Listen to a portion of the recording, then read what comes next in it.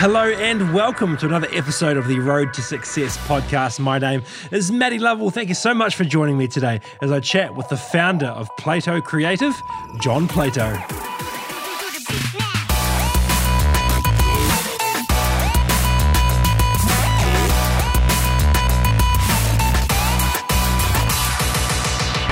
John Plato, mate, thank you so much for joining me. Thanks for having me. Now, we've got some mutual connections. We've met once, but I know a little bit about you, and we'll get into your sort of business, ventures and Plato Creative and all that kind of stuff soon. But I guess what would be cool to sort of understand to start with would be more around your sort of how you started. You sort of grew up in South Canterbury, I understand? Yeah, yep. So country boy. So a little town called Leeston. So it's about 45 minutes south of Christchurch. So I was actually born in Invercargill. But I was only there for a few months, from what I understand, 3 or 4 months. Relocated into town. My father, he left when I was about 3. So, he was a alcoholic, violent towards mum. So he disappeared early. Do you remember any of that? Yep. Yeah, I was old enough. So I've got a little brother and little sister. So my brother would have just been born. My sister would have been 1.5, maybe 2. Yeah. So, I remember that day vividly. Which is uncommon for a 3-year-old, right? Yeah, like I know 3.5, I think it was, so. But still, you probably can't remember much else from being 3.5, right? No, yeah, it's funny. And you often think that because you don't. But I guess there's those key moments that you do and it stays in your mind, and there's 1 or 2 things that you remember from it, and that's the piece, Yeah. And so he left at 3.5. 3.5, yep. And, so I'd say that, we were pretty poor, pretty fractured at that point. It was a bit of a struggle for mum, from what I would remember at that time. But, she met my stepfather not long after that, and he basically picked us up and thought we'd do better living in the country than in town. And so off we went. And that's where we sort of stayed in Leeston and whatnot, and all the way through till probably when I was 20 years old, when I met the wife and moved to town. Yeah. And so, you dropped out of high school, right? I was not good at school. No, look, I was not an academic. I don't know. For me, it was funny, and it's not talking negatively about, country school or whatnot, because there's a lot of benefits of that as well. But, growing up, as a kid in the country, it was as a young boy, your dream is to be an All Black. All you care about sport, for me. And there was, if you weren't an All Black, you basically had 2 options as a career. You were going to work on a farm or you're going to be a tradesman, and that's what I did, So I left school when I was 16, sort of 6th form, I think it was back then. And I actually wanted to go and do a building trade at Polytech, but there was no room left. But there was 2 spots to be a mechanic. So I went and did my Polytech as a mechanic and did that trade and stayed in that for 10 years. Wow. Which was interesting. So how old were you when you finished up being a mechanic? I think I was around 25-ish. It was, we started... You dropped out around 15. Yeah, yep, just before 16, I think it was. Yeah, around then. Wow, and so you're a mechanic for 25 years, and did you enjoy 10 that? Years. 10 years. Sorry, 10 years. When you were 25, Would you enjoy it? Yeah, I did. It taught me a lot. I guess going back to some of that family stuff. What actually happened. My best friend was the son of the company that I worked for all that time, and he had a fantastic family. The Cochrans, they big agri dealer, well known, and they were probably what I needed, at that time. So dedicated myself to that, had the opportunity, and I guess had my first probably mentors that I would have never have met if I didn't go down that line. Mm-hmm. So it's funny how everything works out for a reason. I believe in that. Yeah. And it set me on the path to where we are now. Yeah, totally. Do you still, like, if the car breaks down, do you have a crack at it? Not so much now. I've lost a lot of those skills. I'd like to say I'm handy, but definitely not what I was, I guess, all that time ago. Yeah, and to someone who doesn't know you, like, it blew my mind when you said I was a diesel mechanic for 10 years. Yeah, it's crazy, eh? I think it's one of those things because people are always like, well, how do you go from that into, running a creative agency and business and all those things? And, the fundamentals for me were all the same, in that job, it was about problem solving, being good to people, client relationships, all that type of stuff. So although it's not exactly in that field, they cross over those things. Yeah. And I've definitely found that. Yeah, and I also find I went to Polytech and I did a Bachelor of Education, and I taught for 3 days. I got my degree and then taught for 3 days and then never taught again, And so if you look at it in that respect, it was a very expensive 3 days that I taught for. But in the same regard, I think when you're young and you commit to something and you actually sort of stick your head down and you do some work and you learn some things, you actually, the broader skills you develop and learn are far more valuable than the specific skills that you attain. Yeah, I agree. I think for me, what it did for me is, I always had work ethic, but doing a trade at such a young age, I understood money really early. I bought my first house when I was 17.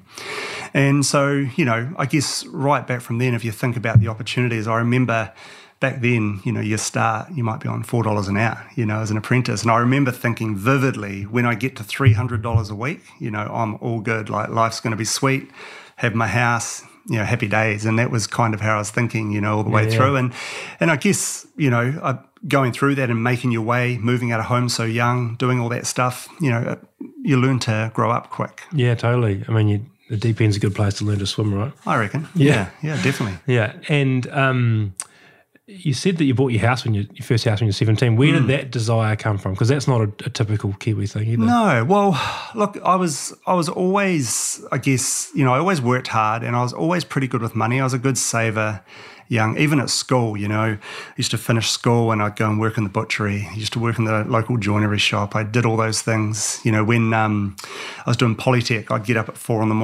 and work at, I think it's Countdown on Morehouse Ave, making mince in their butchery, So I was always self-sufficient and always paying my own way, figuring it out. And I guess, at a young age, wanting to have a house, it was still in my mind that having a house was a sensible thing to do. Mm-hmm. So everything was just focused on getting that and doing. Do you remember what you paid for your first house? Yes, $101,000. I vividly remember it, and I know that because a few years later, I sold that house, and I was forced to sell the house through changing circumstances and whatnot, and I sold it for $102,000. So, so I didn't do too well out of it, but it was a good life lesson. Yeah, totally. It's funny. I had my father-in-law, actually Paul, on here, and he said he sold real estate when he very first started in his professional career, and he said that if he'd bought every house that he sold in his first year, he would be better off now. Isn't that amazing? Imagine you bought 10 houses, $100,000. I've got so many of those. So many of those in my life so far. That's for sure. Yeah, I bet. And so you at 25, when you decide to finish up as a diesel mechanic, was that sort of a natural progression, or were you tired, wanted to do something else? Well, it really come back to rugby. I still, all the way up through working in that trade, I always wanted to be a professional rugby player. I was pretty good, but I clearly wasn't good enough to do that. And so for years and years and years, it's all about trying to make Canterbury, do all those things. And I remember, I think I was around 22 when I finally made Canterbury B. And for me, that was the opening. I was like, cool, they know who I am now. Next year, I'm going to be a professional rugby player. Life's good. It all worked out. And it was really interesting because, playing in the country, I was always one of the better players. But going into that environment, I realised pretty quick that, I wasn't as good as what I maybe thought I was at the time. And it was a real lesson. It was a bit of a humble pie as well. And so I played Canterbury B for a couple of years. Had an opportunity to go to Japan to play rugby, and that was around the time, I'd met Lisa, my now wife, by that time. And we basically were going to go and do that, or we were going to start a business. Mm-hmm. And I was quite injury prone and whatnot. We were going to make enough money to travel by going overseas and playing rugby, but ultimately it wasn't going to be a career. And I knew that at that point. So we took the business route. Yeah. When was the last time you played rugby? I quit when we started the business pretty much, 25, 26. Yeah. I was the same. I quit when I was, earlier than that, I reckon probably 21 maybe, if that. And I started playing 3 years ago, which is a big shock to the body. First game is tomorrow, actually. Oh, really? If you want to run. Oh, my God. I admire you for doing that, for sure. I miss the camaraderie, but not the rest of it, that's for sure. No, and my wife dislikes it because I spend most of the next 6 days complaining about it, 100%. about being sore. And she said, "You don't have to play this weekend." And then about the 5th day, you start to feel better, and then you play again on the 7th. That's brilliant. Yeah. And you. so, tell me about meeting Lisa, because one of the interesting things about you guys is you guys have worked together. You know, like did you? How long before that did you sort of know her? So I met Lisa when I was 20, so she would have been just 18, 19. In the country as well? She was actually, it's a funny story in itself where it was after a game of rugby coming into town one night. I think I met her around 3 or 4 in the morning at the Mad Cow, which was probably one of the seediest bars in Christchurch. So met Lisa there, and never really looked back. Yeah, pretty much. So an odd way to meet, but it worked out. Yeah, I think there's probably a number of couples in Christchurch that have met in the Mad Cow or the Grumpy Mole. Yeah, one of the two. Yeah. And so you meet her, and then you decide to move to town. You're going to not pursue this professional rugby thing. And then, so where did the idea of a creative agency come from? Well, it was funny because I remember when Lisa and I first met, as you do on your first date, and that we went out to Sumner in that place on the beach, near the Cave Rock there, that restaurant. And we're getting to figuring each other out. And we both said that, we wanted to have a business. We didn't know what that was and whatnot, but we were kind of quite aligned on that pretty early. And funnily enough... Where did that come from? Well, I don't know. I mean, I think for me personally, it was probably more so because of the Cochrane family influence, successful family, close family network, successful business, all that type of stuff, So for me, I saw that and I definitely wanted a piece of that. And so I knew that pretty early. I didn't know what I was going to do to make that happen. But I was definitely inspired by seeing a family having a holiday home, having all those things that, you sort of, if you're not exposed to as a young kid, you're like, wow, shit, this is... You don't even consider possible. You don't even know it's on the radar. Yeah. And so, so that was pretty much where I got it from. I know Lisa's from her family run and owned an orchard down in Earnscleugh, Central Otago, cherry orchard. So I think she was around her family and business a lot too. So I guess Lisa's always been quite self-motivated and strong work ethic. Mm-hmm. So I guess we both sort of knew what we wanted to do, but we just didn't know what it was at that point. That was the same for us actually as well. Yeah. When we were overseas, we knew that. Well, actually, and I never saw it, didn't think about it. But both our parents owned businesses, and I never, I don't know where it came from. I don't know if it was that, but it was just something that. Yeah, I've never thought about that actually myself either. I don't know where it came from for us. It's interesting. My stepfather had a business as well. He was a hay contractor, but that didn't excite me about business at all because we didn't seem to have any money and he was always working and we did nothing as a family. So to me, there was no real inspiration in business at that point. It wasn't until later on when, you sort of got a different look at what it could do potentially. Yeah. Have you heard of Naval Ravikant? No. He's a really interesting sort of guy. He was a tech startup investor guy, and he sort of then turned sort of quite philosophical and runs a company called Angel Investor. Anyway, very interesting guy, and he's written a book. I'll lend it to you if you want, but it's and he talks about the idea of like if you want real wealth, then you have to have an ownership stake in something. Like no matter how high your hourly rate could get, like it's never going to create long-term intergenerational wealth from. And I agree with it personally. I'm not saying it's a law of nature, but I tend to agree from my experience, at least anyway. Yeah, for sure. I think so, definitely. And I think, for me, the whole thing with it. I don't even know if it was so much about at the start that was a way to have a better life or, the money side of it. I think it was the challenge side of it, like it was chasing something. I think, for me, it's always been about chasing a goal or a prize or whatever it might be. It's that sort of self-motivation to do something. Mm-hmm. And business seemed like it was the only option after sport sort of fizzled out. So, I remember thinking like I wanted to do it because I wanted to be able to like, go to my kids' sports games and school camps and stuff. And I don't believe, I remember thinking that and saying that. I don't believe myself now. Like, I don't know if that was the reason I did it. I just, it was just, it was just certainly something that sort of triggered us. And I wasn't thinking about the financial aspect of it either. No. It was just, and when we started the business, what I really liked of it was that your destiny was in completely in your control. And if I worked for 5 years in a large sort of corporate media company, and it was great, and I loved it. It was a really fun job. But, whether I showed up and did everything I could, or whether I showed up hungover and sort of scraped by the day, I kind of got my same pay each week, and I kind of went, 100%. and there wasn't, there wasn't, not that you should be extrinsically motivated to do a good job, but there was certainly no, return for my extra effort. Yeah.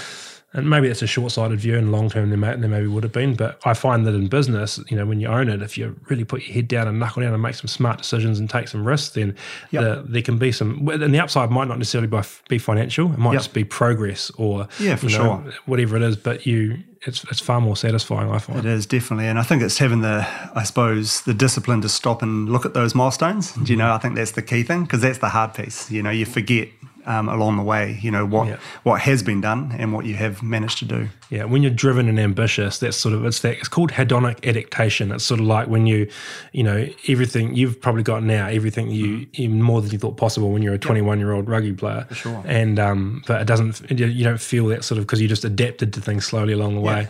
Yeah, definitely.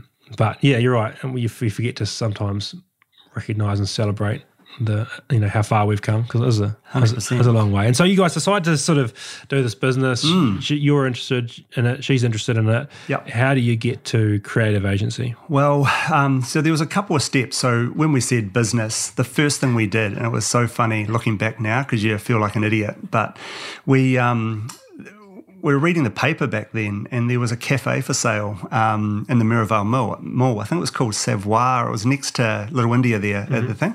And Lisa and I rung the business broker and said we're looking to buy a business, whatever.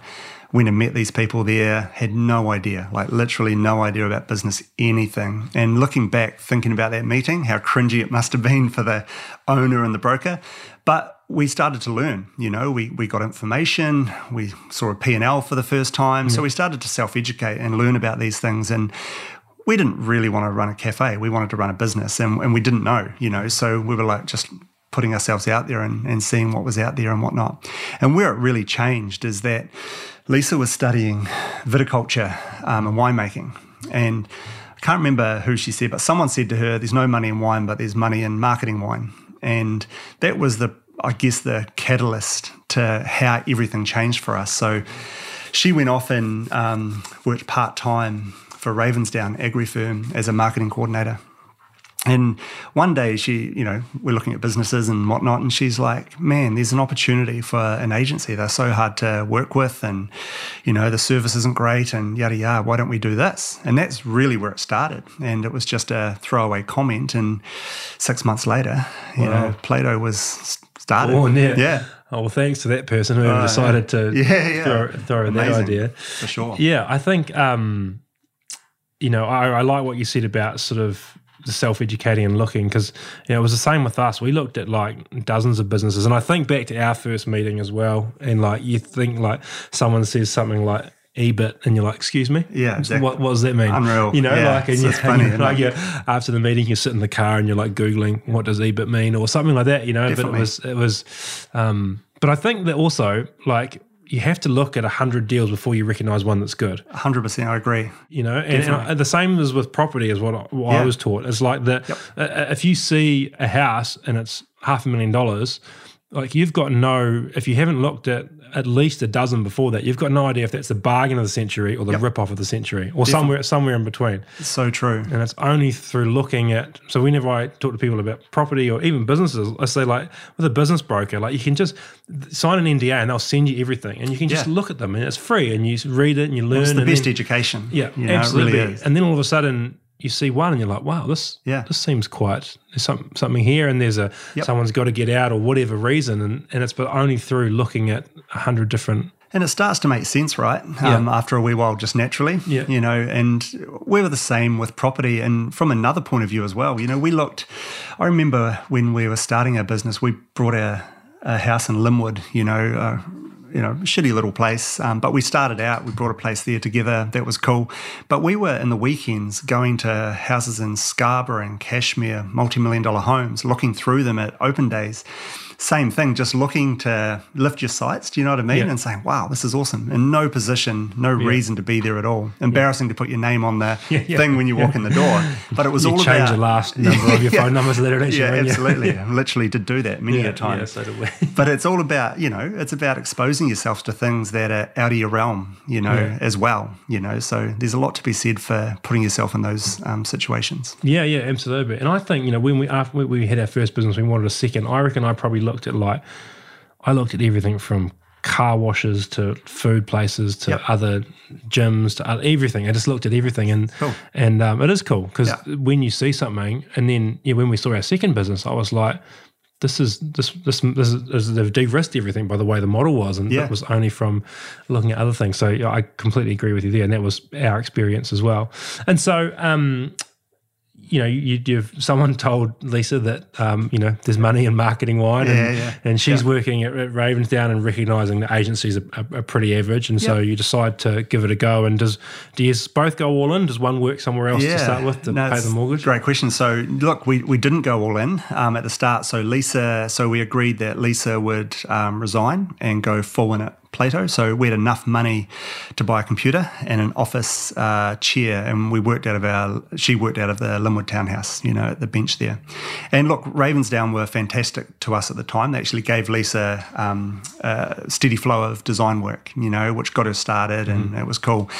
And I was sort of doing, nights, and the original plan was to do a few days a week. I remember going to my boss, who was a great man, and saying to him, because he would have known I had work ethic and whatnot, and I remember going to him going, hey, look. When you were working as a mechanic? Yeah, still as a mechanic at that point. And I went to him and said, oh, look, we're starting this business, and I think I can work for you, from Thursday to Sunday, and I can get my 50 hours in for you, and then I'll work at Plato Monday to Wednesday because that's the working week, and I can start doing sales and yada, yada, yada. So my mindset was to do both and just work 24/7 and make it work, and was totally prepared to do that. And I think it was a few months in, Lisa's dad actually said to me, he was like, you and Lisa, whatever you put your mind to, it'll work. So just, you got to commit, you got to pull the pin, you got to commit, you got to get it done. And it was a super hard decision. And it was a hard decision because I loved my boss and I loved that family, and I actually loved my job. It set me up. I learned a lot. Still got great friends out there now. And, he was James, the son, was my best man. We're still best mates. So it was very, very hard to leave. It was probably one of the hardest conversations still that I've ever had, saying that I was leaving that business, But I knew there was more for us as well. And I guess getting that push from Lisa's dad to commit, we just went all in, and that was a few months after we started. Wow. So, yeah. Straight in the deep end. Straight in the deep end. No plan B. No plan B. I always think about that, though, and Tim Ferriss talks about this idea of fear setting, and he says, what's the absolute worst thing that could happen? Yeah. And then you go, right, well, if the absolute worst happened, what would I do? Yep. And then you go, well, then you create even a 3 or 4 steps that you might do. And you go, well, if the absolute worst happened, I'd do these 3 things, go back, be a diesel mechanic. They'd probably employ you the next month if you asked. Sure. And so... Definitely. It's what we used for our big trip that we're about to take. I used that exact same thing because I've read Tim Ferriss's books and that same thing. And I've actually done that, used that process with a lot of decisions that are a little bit risky. Yeah. And saying, well, if you put your ego aside, what's the worst that can happen? Yeah. And just compartmentalising that and understanding it and being comfy with it. Yeah. And it works, it works for me. And so you start the business, and it's a... isn't this in 2007 or something? 2007, yep.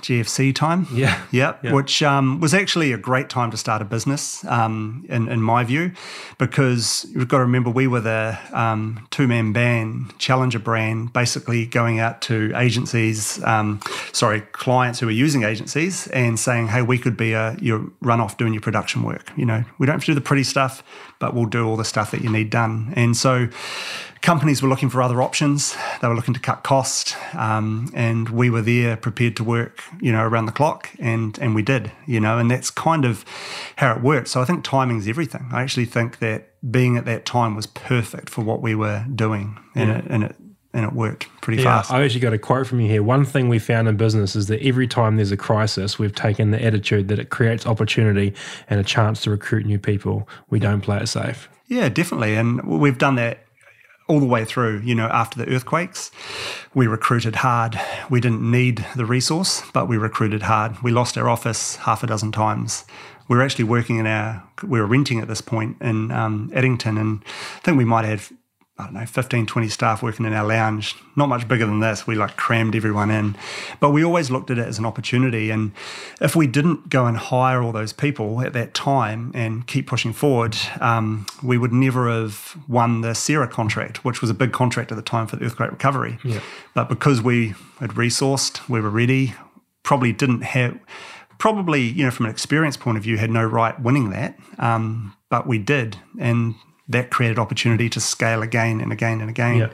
And that's kind of been the thing all the way through. It's even, of late with COVID, we've gone from 40 odd staff to 80. And we've done that in the last 2 years. Yeah. So we've always looked at these things as opportunities and calculated risk, which is cool. Well, whenever there's change, there's opportunity, right? Whenever there's a swing somewhere, there's the it's that sort of every action has an equal opposite. It's the same sort of thing, right? Everyone, the earthquakes, for example, in Christchurch, is that, everyone, it probably pumped more money into our local economy than almost anything else in the history of the city. Absolutely. And everyone was, petrified. And for people that don't know from Christchurch, Sierra was the Christchurch earthquake recovery. That's right. Yeah. The authority that was set up to sort of manage the rebuild, I guess. Yeah. And they had to market everything, right? Yep. And I guess there's probably only, I'm thinking there's probably not many companies in Christchurch in 2011 that decide they need to triple, invent this huge marketing budget. Yeah, definitely. And you won that single contract just by being prepared. And it was a game changer, right? Yeah. And, we weren't resourcing up because we knew that was coming. We were just sticking to a plan and, being positive in a shitty situation, Yeah, and if we go back just a little bit, you're talking about how the sort of it was sort of growing sort of organically, and you're in your living room and bits and pieces. But clearly you had some you went from a diesel mechanic to a marketing company. Clearly you must have had some sort of innate ability to understand and do that back then as well. Yeah, well, I think early on the thing is that and I guess that's the thing with anyone's story, right? I mean, leaving school early, being self-sufficient, doing all those things. I learnt to deal with people, really, really early on. And dealing with farmers is tough because they're, they've got a lot of stuff going on, weather events, they're never happy, whatever's going on, it's a hard market to be in. So, I learned a lot of people skills early, I think. And I guess what I was doing in the role at the start is I was a salesman, so I was essentially selling design resources, so Lisa was a self-taught designer. So I'd go out, try to win design deals, bring them back. Lisa would design it, happy days, move on and on. And we just evolved the offering from there. So early on, it wasn't about marketing. It was about doing design, production and overflow type work. And we've just learnt and built skills on the way through and done, the thing that's key to any successful business is we've hired good people all the way through and hired skills that we haven't had. Yeah. And that's kind of been the formula. Yeah, absolutely. I think, what you're sort of saying about, what did you say that I just liked? You said that, you're essentially a salesman when you're in your mechanics job. Yep. And I think, I spent 4 years selling gym memberships, when we first got back. And I think that sales is probably like if you could learn one skill to help you in a commercial world, it would be sales, I think. 100%. I think sales and those people skills of how to deal with conflict and challenges, issues.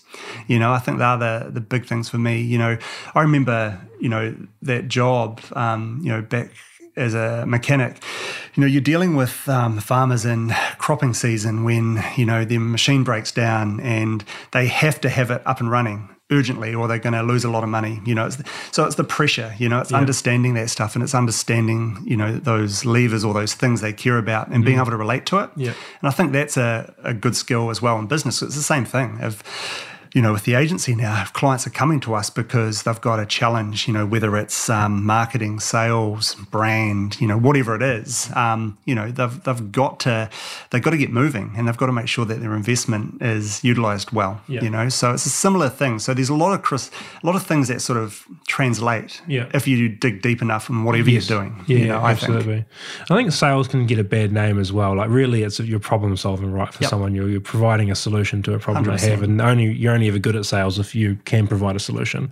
That's right. But I think that it gets a bad name sometimes, sales. But I think even if you're applying for a job or trying to convince your daughter that they should brush their teeth before bed, like it's the same sort of stuff, right? It's just people, and it's trying to help 100%. Them solve a problem they don't really know they have. That's it. Yeah, definitely. And so you win the Sierra contract. That's sort of probably a bit of a needle mover for the company. Yeah, it definitely was. It was a crazy time. Lisa was actually, I remember it so vividly because I actually did at Plato, and I'm not talking this up, but I did 32 hours straight to put that tender in place for Sarah to get that across the line.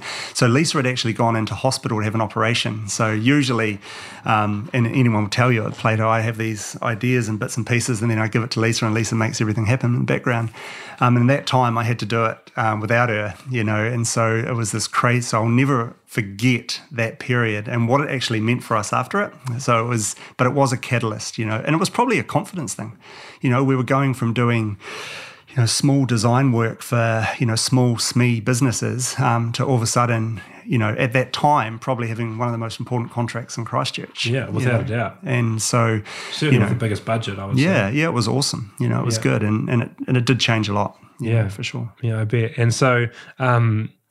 You sat at your desk or in your office and you worked for 32 hours straight. Yeah, it was a big stretch, because there was a lot of stuff to be done. Like always in agencies, you leave some of these things to the last minute, and it was one of those things, do we pull out, do we not?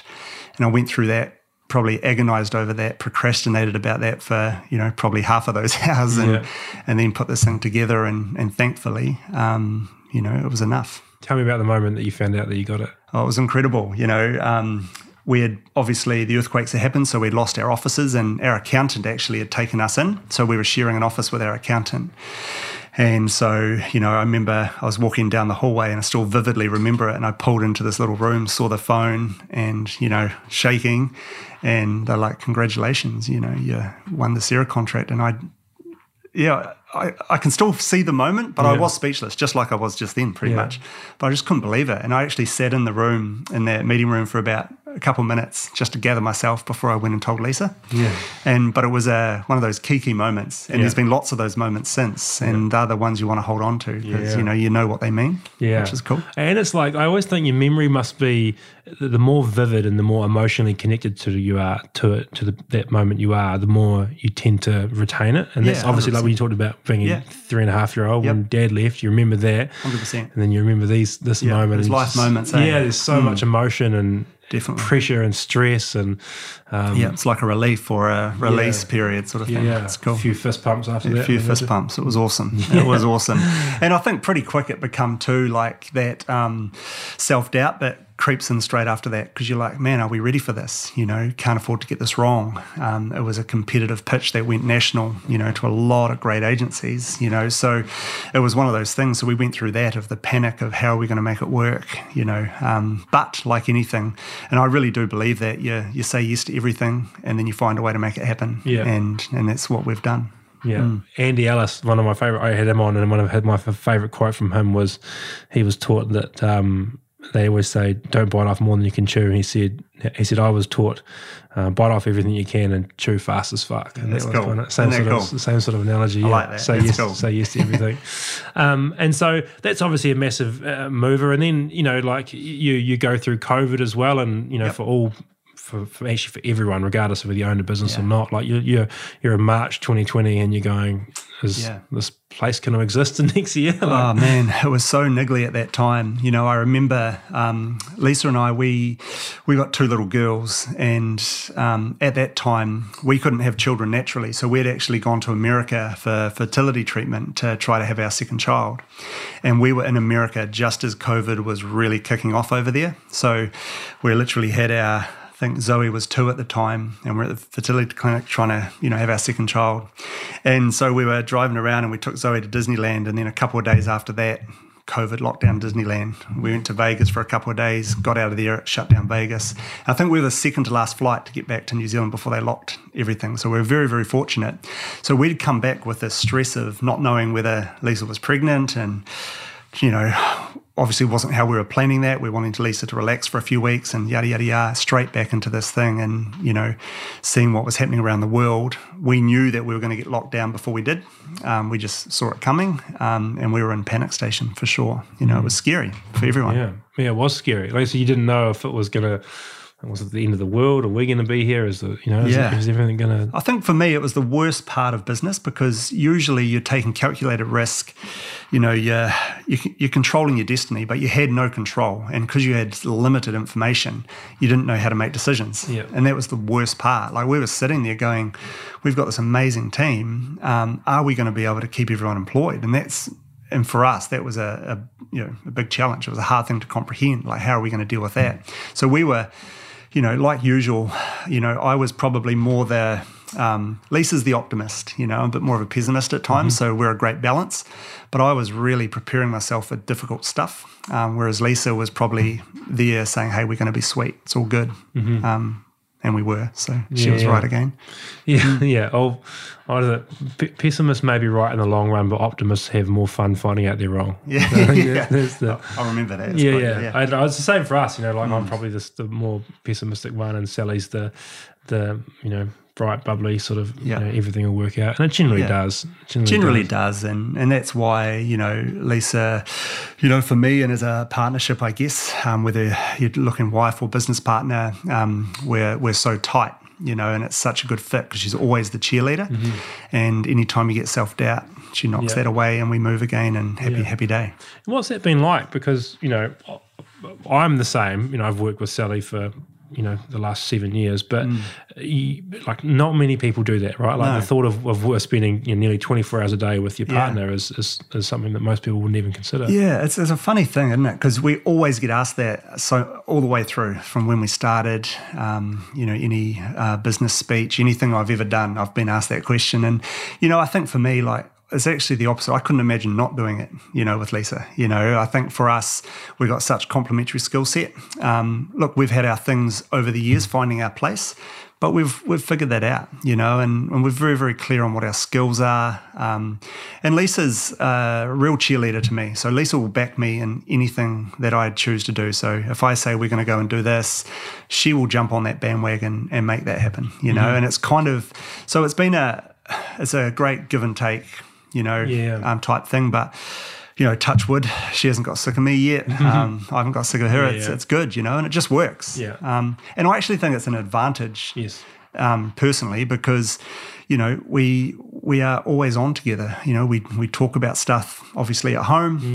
Lisa's got this great skill of switching off from work and being husband and wife. I carry work everywhere. It's a weakness of mine, but I do. I never turn off fully. But she is there. We have those conversations, and we can work through that stuff outside of your normal 9 to 5. Yeah. Which is cool. Yeah, that is the hard part, is trying to distinguish, particularly once you have kids, right? Trying to, they don't care if, something's going on at work. They just want you to be in front of them. And I think it's an advantage as well. Sally and I now, I think we actually met at work like 12 years ago, and we worked together, and then we travelled and worked together, and then we owned the businesses together. So I've never known anything other, actually.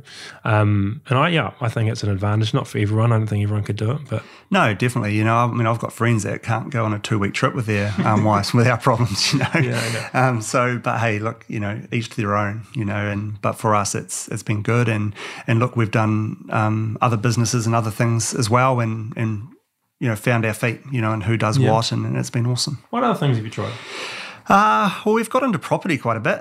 A few years ago, we've always been interested in investing, and I guess part of our strategy early on was using Plato once it got established to being, I suppose, a cash flow generator to go and invest in property and other things. And we did that. That was kind of our plan for a number of years, and that worked really, really well. 3 through business, you meet a lot of people. In an agency, you meet business people from all, every sector and whatnot. And that's one of the big advantages. So, I met a good friend who was in the building game, and I sort of said to him, just off the cuff one day, look, we're keen to do something in this space, do some investment stuff and do some property, yada, yada, yada. You're keen to do that. So we formed a partnership with him, and, we started, great timing with the townhouse boom and the property market. So started doing, multi-dwelling buildings and bits and pieces, and that's been awesome, investing into some commercial buildings and doing that. So started to get into that space, and I realised pretty quick that, I'm good at spotting opportunities, but I was taking my eye off the ball at Plato too much. So then the idea was, Lisa had a real interest in that stuff. She loves finance, loves doing those deals, property. So she's really gone into that space, with Aaron and Joe, our partners, and is doing more of that now, which is cool. And I'm 100% focused now on the agency and what we're going to do with it over the next 5 to 10 years. Yeah. So what is the plan for the next 5 to 10 years with it? Yeah, I mean, for me, I always need something to chase, so I want, I see massive potential in the agency and where we're at the moment. We're around 80 staff in Christchurch here. We've got big plans to, I suppose, expand further. We definitely want to go into acquisition and start to look at buying complementary businesses, vertical integration, that type of thing.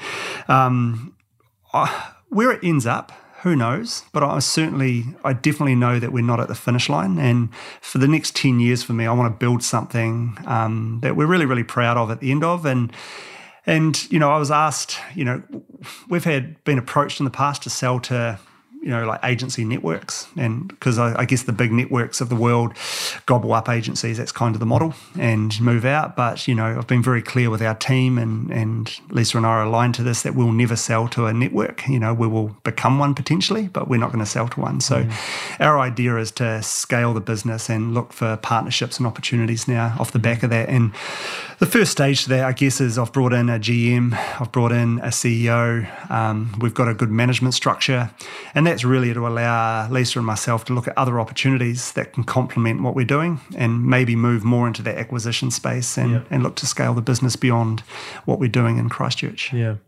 What's your superpower? I don't mean that, I mean that very specifically. Like Richard Branson, for example, his superpower isn't running an airline. But he's very good at it, But he has, whether it's branding or marketing, whatever he does, whether he's a risk taker or whatever it is, he's done very well. He's built multiple billion-dollar companies, and I wouldn't say any of those are specifically in his expertise. But what's yours? Yeah, look, I think I'm handy at the skills stuff that we do as an agency. I'm handy at brand strategy, marketing, all that stuff. I'd like to think I'm a real commercial guy. So I'm good at thinking and understanding business. And I think that's been a really good thing for the agency, because I've taken a real commercial bend in how I partner with clients and whatnot. And that's opened a lot of opportunities for us. So for my thing, I think it's probably more that it's seeing opportunity, it's seeing commercial opportunity and how to commercialize an idea. I think that's where I've got strengths, and I haven't really scratched the surface of that yet. I've done a bit of it, and we've had some success with it.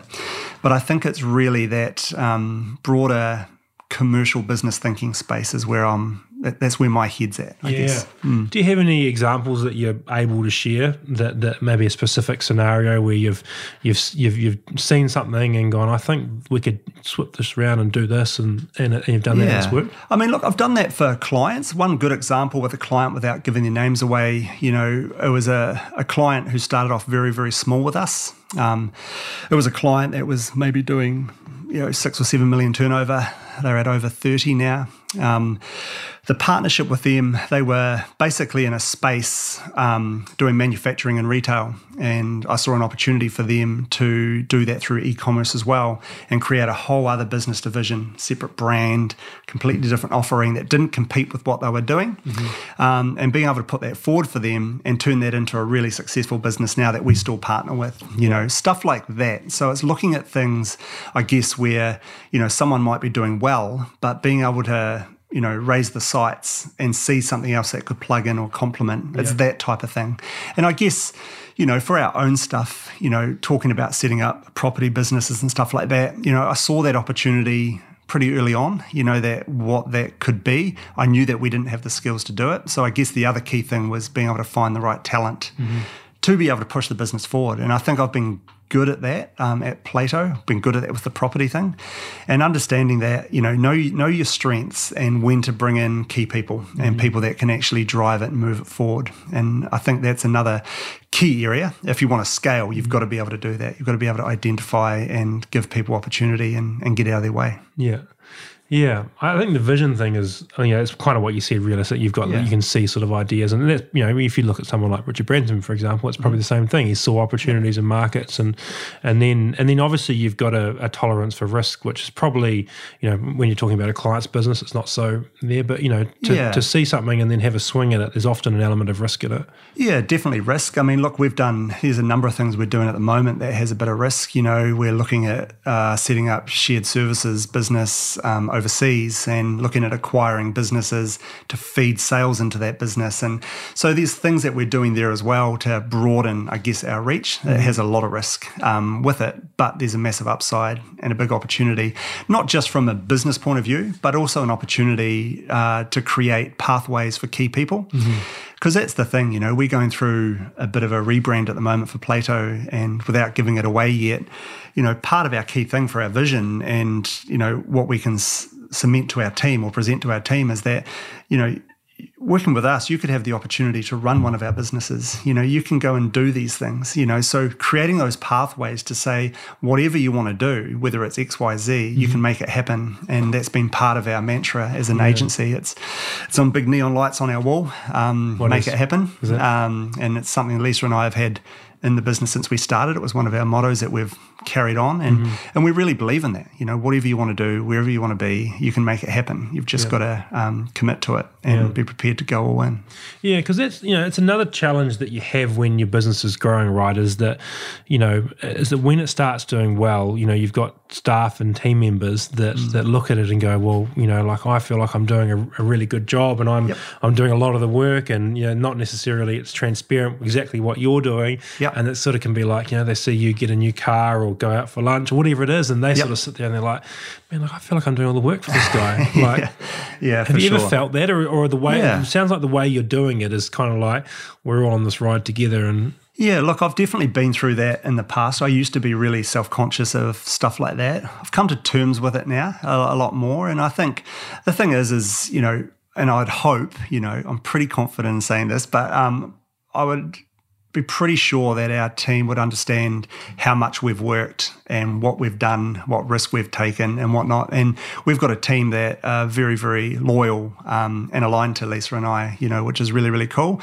So I feel pretty comfy with that stuff now. I guess the trick is we've had a level of success. It's how do you pass that torch on whilst still driving it, and making sure that others can have similar success whilst staying in a business model like ours, and I truly believe they can.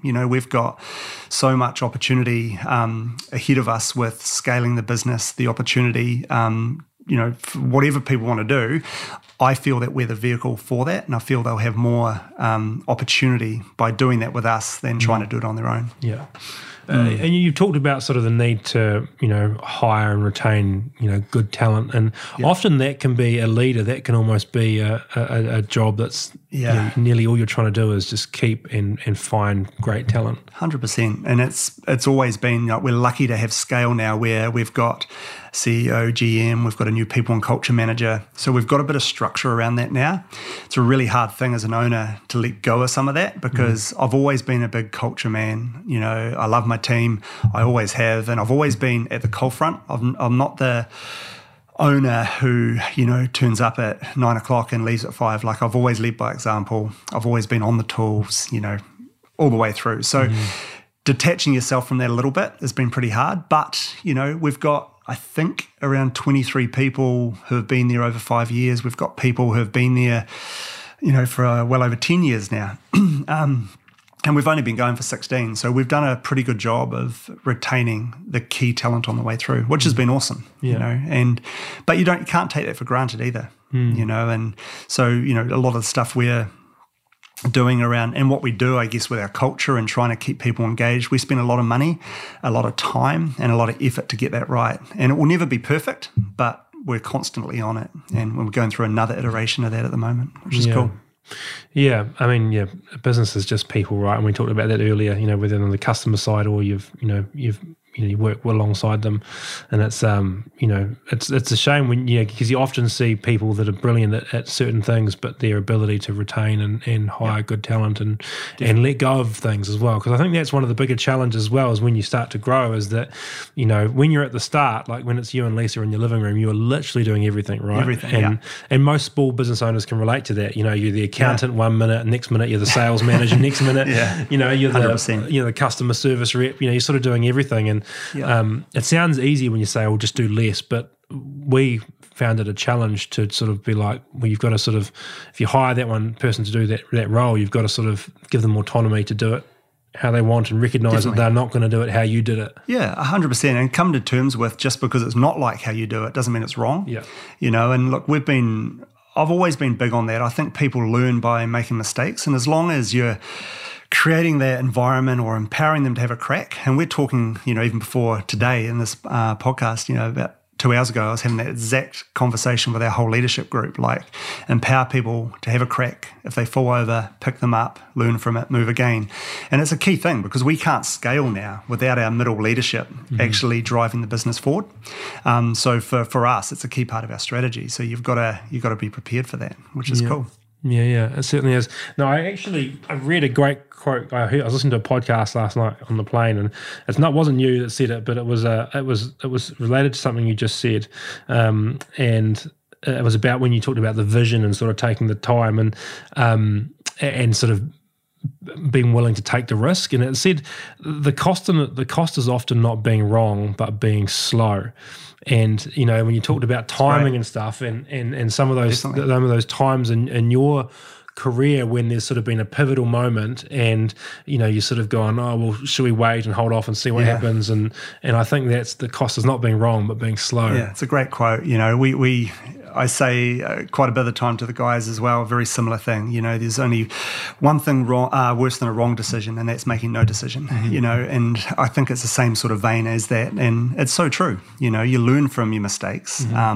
But the key thing is that business, you know, it's never standing still. So you've got to be making calls. And of course you want to get most of them right, but if you make enough of them, you're going to get the odd one wrong, you know, and we've made lots of wrong calls over the years, but we've learnt from them. And it's actually, it fills your war chest up, you know, so next time, you know, and you can pass that on to your clients and whatnot. You know, I sit on a few boards, so I'm able to use those things to have influence and to help hopefully avoid people making the same ones, you know, because they're really obvious in hindsight, but not at the time. Yeah, absolutely. I've said that as well. I think that sort of, you know, at the time you're often sort of like, you know, why did this have to happen to me? But when you get graced with things like wisdom and hindsight and experience, you look back and you actually realise that the shitty things that you overcame have actually made who you are now. Oh, definitely. They're almost like a plate of armour you get to add to your... Definitely. I totally agree, you know, and I think that's the same with, you know, environment. Even if you're going back to growing up, you know, a negative environment can be as beneficial as a really good environment growing up, in my opinion. And I guess what I mean by that is that, you know, if you're in a negative environment, you can look at it and say, well, that can be a motivation not to end up there or to do something different, you know. And for me, I've always looked at it that way, you know. So I think you can take the good out of every situation, I guess is, you know, how I sort of look at those things. That's a great point. And I think that I literally yesterday I was listening to a podcast and they talked about that, and it was they did a test with some rats, and they didn't feed them, and then they put them in a you know, confined environment, and they put food at one end, and they put a pressure measure on their tail so it would feel how hard they were pulling towards the food when they were starving. So cool. And then they put in, and so they measured that, and then they put in the smell of a predator behind them. Yep. And so what they learned was that they were pulling far harder when they were trying to get away from a predator than they were trying to get to food, even though they were starving. Incredible. And so the sort of, I guess, the lesson from that was that, which is exactly what you just said. Sometimes the desire to know where you don't want to end up is more powerful than the attraction of where you do want to end up. Yeah, 100%. I really do believe that, for sure. Yeah, and do you think that, you grew up in a, you said it was probably lower than middle class and, working class family, very similar to most people. And, you clearly didn't have a relationship with your dad. And if it was probably terrible by the sound of what you told me, at least. Yep. Do you think that has led to you being so driven in the attitude and focus? Yeah, definitely. I mean, definitely for sure, wanting to be successful. And, I guess I've always looked at it that I've wanted to create opportunity for my family now, so even before we had kids, that was a big motivator. I wanted to be successful, wanted to give our kids opportunity and wanted to do it quite different, so that's always been a big motivator, and especially now as a dad, even more so, because, if you compare that story that I was talking to you, 3.5 or whatnot, obviously being a dad's the most important job, especially for me with 2 little girls. So definitely I think it has influence, and it shapes the way that you look at things and how you want to do things, for sure. It has for me. It's been probably the biggest thing. It's actually probably been the biggest challenge, becoming a dad whilst having the business and making sure you're getting that right. How have you got it right? Do you think you've got it right? No, I'm not perfect. Definitely not. Like I definitely take it serious, as in being a dad. My girls are my motivation, and I suppose that's everyone would say that, but, they are. And before I had the girls, I was working constantly 80-hour weeks, without exception, always. And I've had to learn to change that now, especially when Zoe was born, and getting a bit more balance. I still work really, really hard, but I do make times to do those little things, So, I'll often go and pick Zoe up from preschool. It's only 10 minutes out of the office, but just seeing her, whatever, those little things, and earning the opportunity, I guess, to, next week I'm leaving the country for 3 months to go away with my wife and 2 kids out of the business to spend time, quality time. So, it's been there's still, I find it hard to switch off from work at home. I do. I'm guilty of that, but I always try to be present and always try to, make sure you're active and doing things that, hopefully your kids will remember when they grow up. Yeah. Sally's dad, I had on the podcast, I mentioned it before, but he said with kids, because I asked him about sort of parenting, and he said you can't force quality time. He said quality falls out of quantity. Yep. You can't say, like, I've got 6.5 minutes now. Let's do some 100%. Quality time. Yeah. You've got to do the pickup every day. And then it's the one day that you do the pickup that something's hilarious and you just don't stop laughing with them. And it's that kind of small, consistent thing that's done often. Yeah, definitely. Yeah. And it is, I think a lot of ambitious parents, it's a struggle to try and, because on one hand you're like, well, I'm trying to be ambitious so that I can create a future that allows you to do things that you want, and then at the same time you're like, but at the moment all you really want is me right in front of you. Tricky.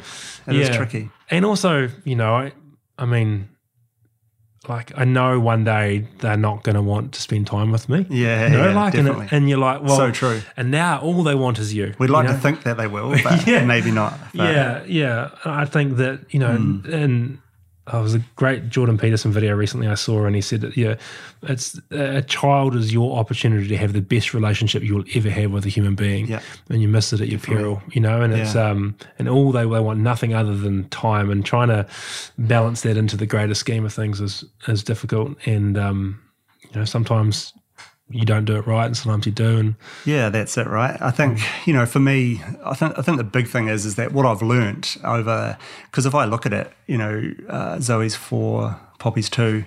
Our most successful time in business has been in the last couple of years, and that's been with kids. So you can do both. Yeah. And I think it's been a lesson. I think when we, first had our firstborn, I was like, you've got to choose. It's one or the other. It's your ambition, it's your drive, or it's being a good dad. And it took me a few months to figure that out, that you can actually do both. And, we're fortunate with our situation, Lisa and I and our dynamic with work. So we're able to manage both. We have a nanny who's fantastic and a key part of our family unit. So that's also a good thing and helpful for us. So, I think you can do both. You've just got to learn to change some habits. Yeah. That's pretty much it. Are you conscious of, like, we just talked about, knowing what you're running from is a powerful thing. Are you conscious of, like, you grew up in a tough environment and it's created the armor that we just talked about. It's created the drive that we just talked about.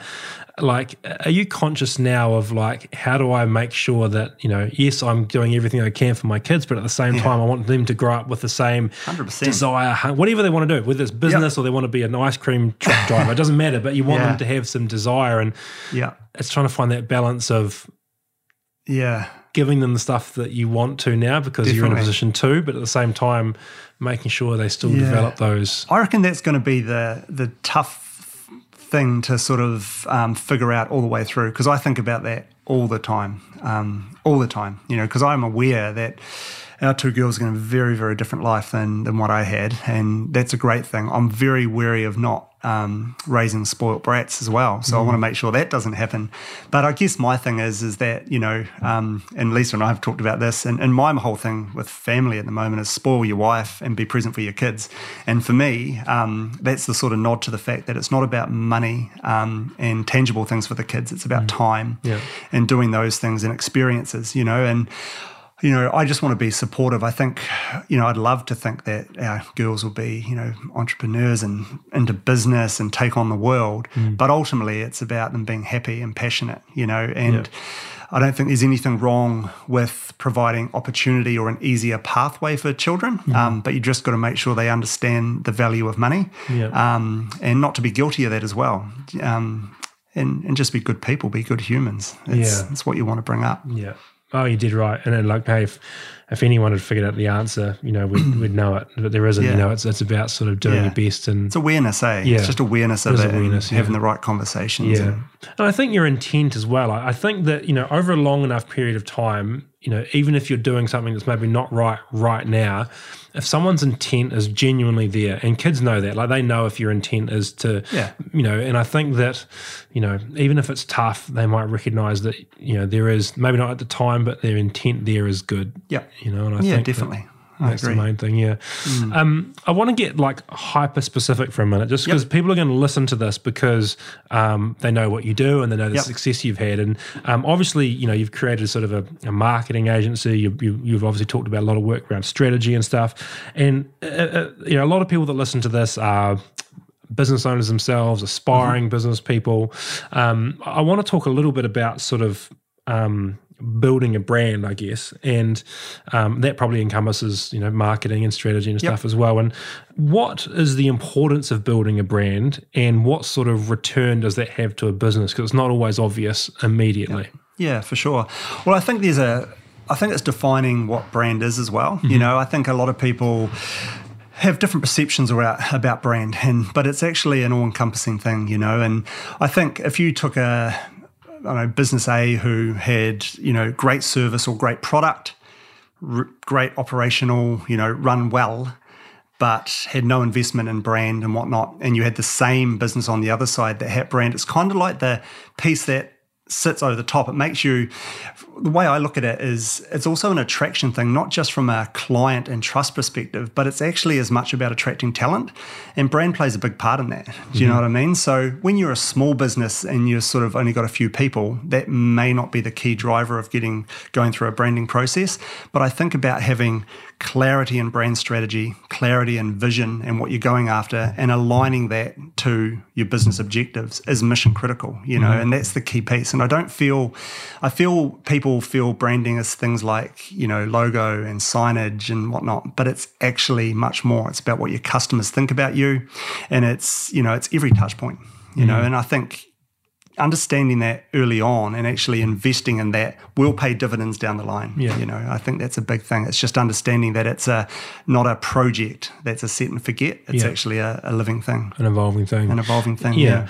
And if you started a business from scratch today and you wanted to build a brand around it, what are the sort of key things that you would be trying to do off the bat? Yeah. Well, I think the thing, it's like anything, branding to me is all around positioning. So, you know, you've got to think if you're getting into whatever the space is, the gym space or whatever it might be, it's about looking at competition, what their offering is and where you can fit.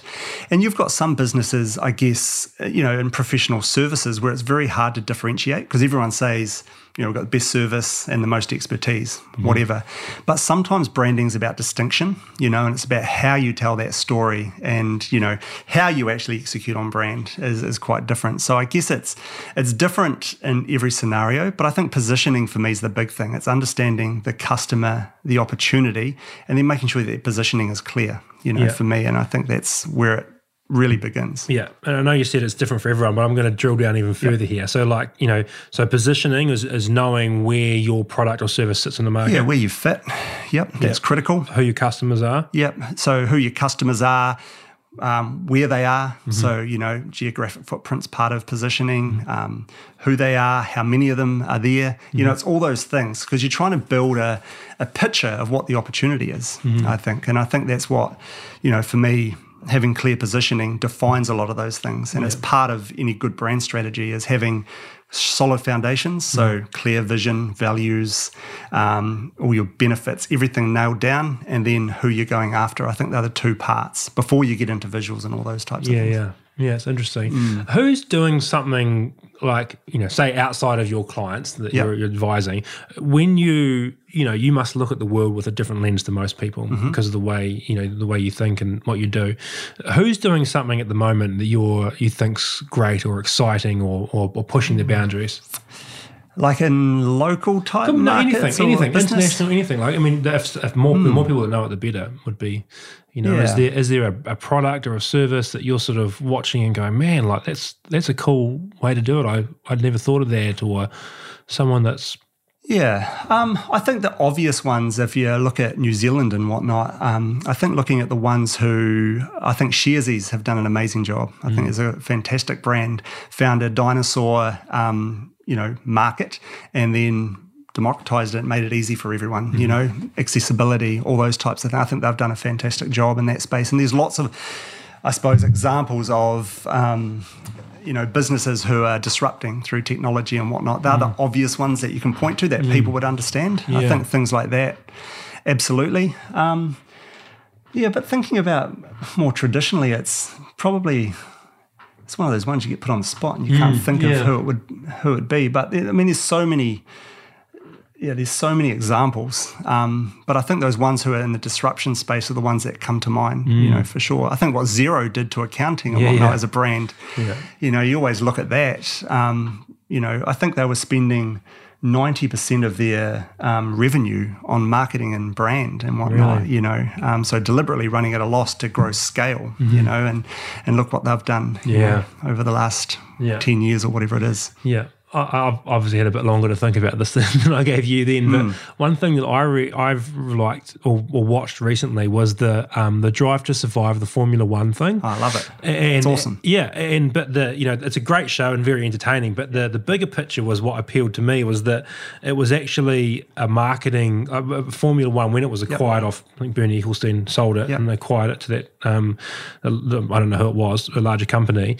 The one thing they noted was that it wasn't in the US market, so they couldn't sell any advertising to US products or services, and so they looked for opportunities to be able to you know, how do we break the US market? And no one would have thought of let's do a Netflix show, right? You know, like it would have been like, right, let's try and do some more races in the States and stuff. But they went backwards, and they actually get, or from what I've read, as long as it's true, they get royalty from Netflix. So it's been the biggest needle mover for Formula One history. That's so cool. And they're getting paid for it. Like what a strategy! Whoever sat around the table and came up with pretty clever. Yeah, it is pretty and clever. Like, look at it, like all of, I mean, 3 years ago, if you'd asked me about Formula One, I sort of would have said Michael Schumacher or Lewis Hamilton, a couple of names, you know.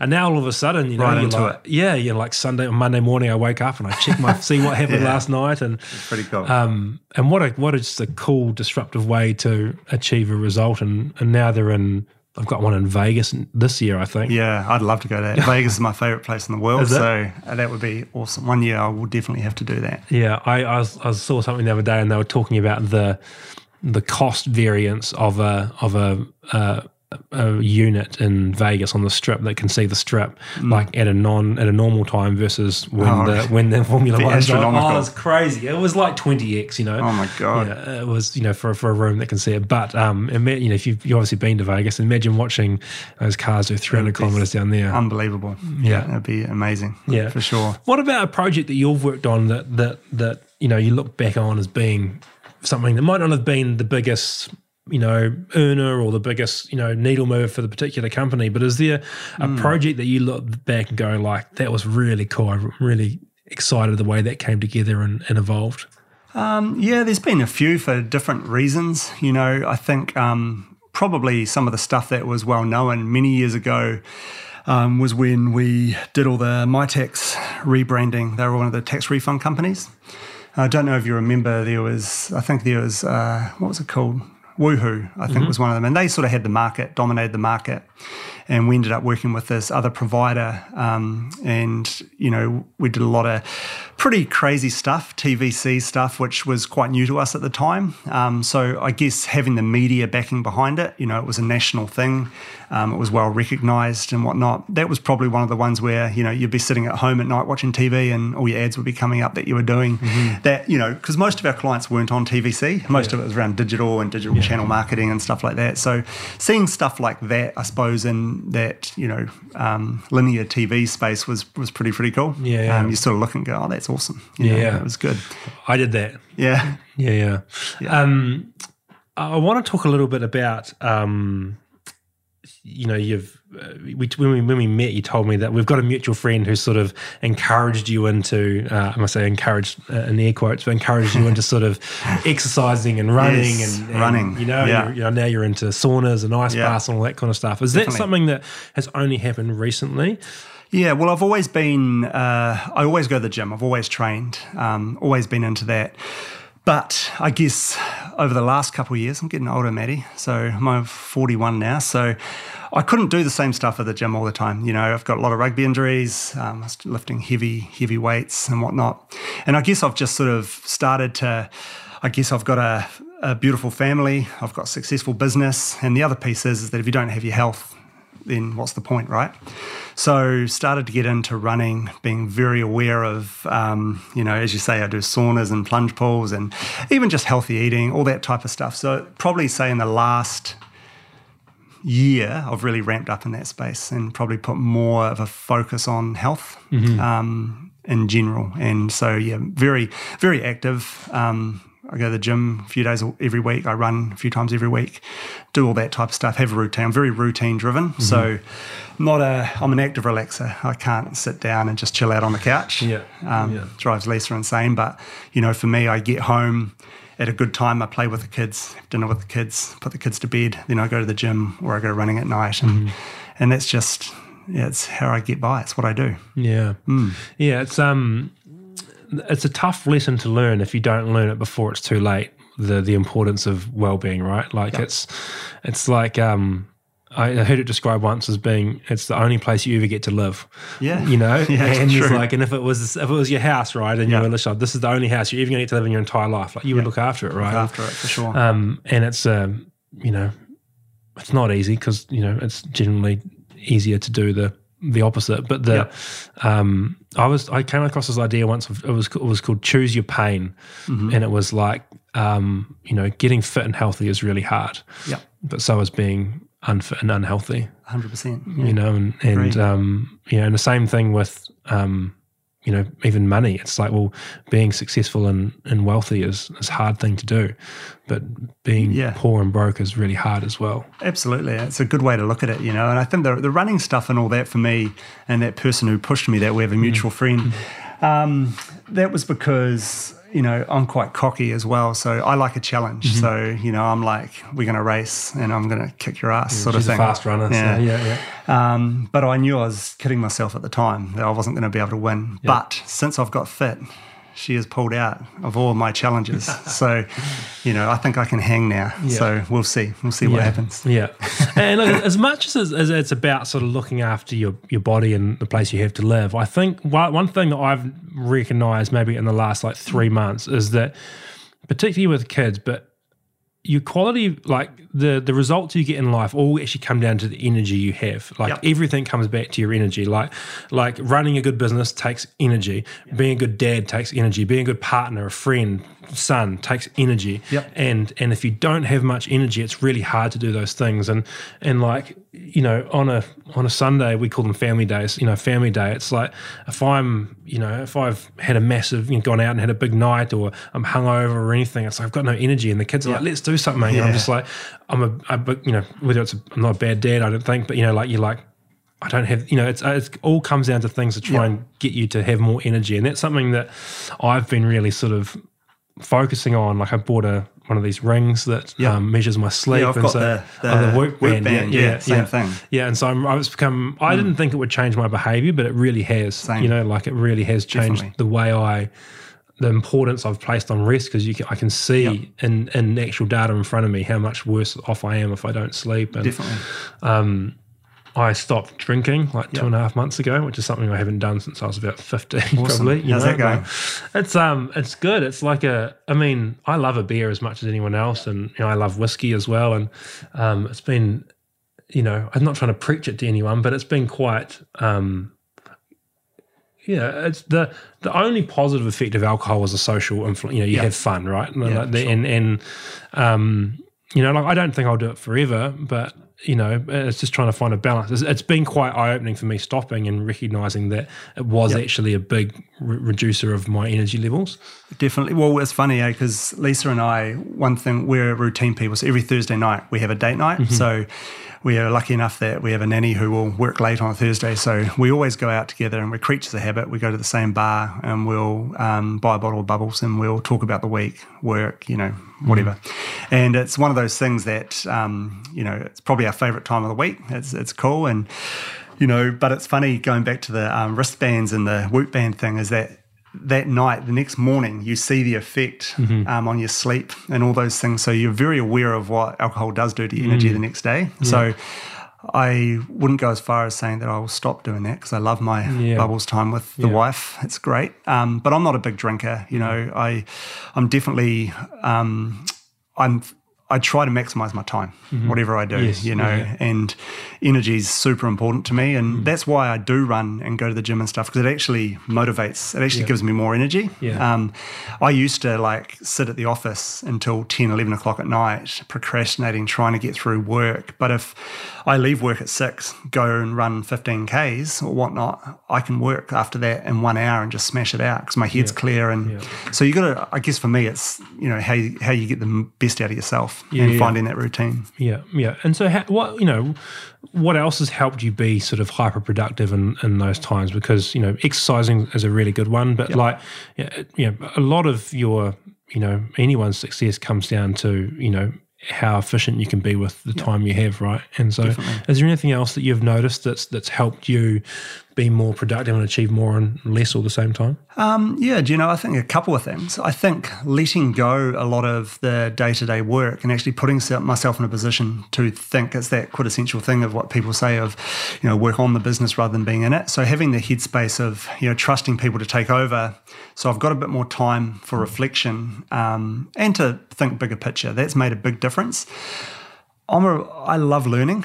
So I love podcasts. I love reading audiobooks, all that stuff. So when I run, I listen to podcasts and I take in information when I'm running. So I don't need music or whatnot to keep myself going. So if I run for an hour and a half, I will remember everything I've learned from that podcast or audiobook, so it's how my mind, I guess, works. So I think it's just taking the time and understanding that you're never going to know everything, but you've got to be open to new ideas. And I like to, expose myself to lots of different scenarios and situations and whatnot to, I guess, broaden my thinking. Lisa and I went to America recently in February to a conference, and it just blew our mind again, just being out of New Zealand, big world, thinking about bigger opportunity. And it's amazing what it does for you, getting out of the comfortable environment to somewhere else and seeing or hearing from people who are doing amazing things. I think for me, that's a key part of it for me.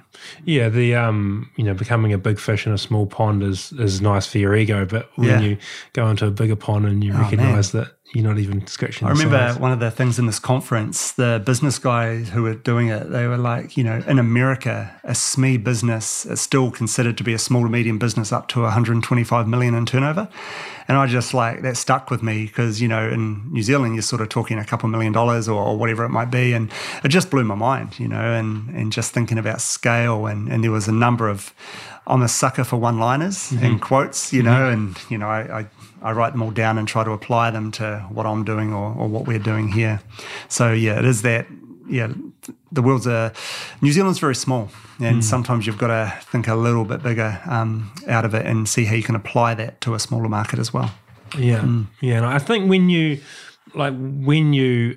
increase the size of your aspiration to such a point, you think differently about what the skills and action that's required to go from 3 to 4 is entirely different to the skills and action that's required to go from 3 to 12. Definitely. And so I think sometimes when you think far bigger, I think on top of my vision board it says think bigger, it's just we get so caught up in trying to get from 3 to 4 or 4 to 5 or 5 to 6. But if you're how do I get to 15, what would have to happen and what would I have to do? All of a sudden you start thinking about the problem entirely differently, right?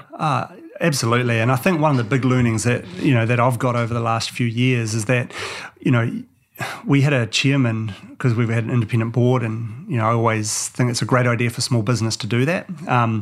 But he was the first to sort of sow the seed of, raising your sights, lifting your nose, not thinking about, our budgets to grow by 20%, but thinking about what if we were 15, 20, 30, whatever it is, what if we were that, what would the business look like and what would you need to do?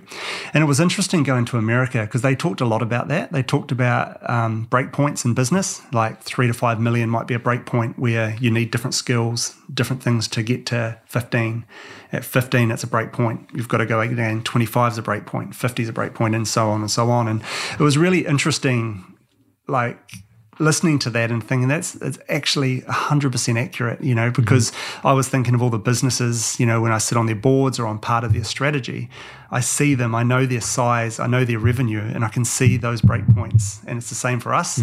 So it was almost like regardless of sector, that makes sense. And then being able to look at that and say, well, that's where opportunity is as an agency partner as well, to trying to position yourself more commercially, is to actually to align to show that you understand that, and then you can apply your skill set to help get past those breakpoints, if that makes sense. It definitely does. And that's why we love working with private business. We still do corporate, and we've done government work and all that stuff, but for me, my passion's private business. I like dealing with business owners of varying sizes who are ambitious and want to have a crack, because that's who we are. And so I resonate with that. And it's a comfortable space because you're all shooting for the same thing at that point.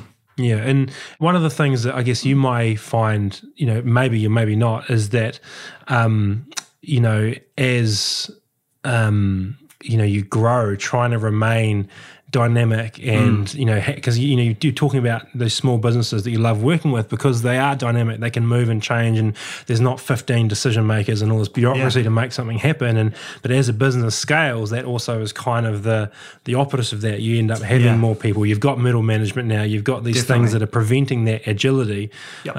How do you try and sort of overcome that so you remain as adaptive as you were? Well, I think the thing is, with working in that private business space, the thing is that as clients grow and whatnot, there's a real honesty in working in that private space, because if you're adding value and you're actually aligned and they are moving forward, you will probably have that relationship for a long, long time. If you're working in corporate and with a marketing manager, that manager may change 3 or 4 times during your relationship, and you can lose a client through no fault of your own without even a phone call in that space. It's a very, very different thing.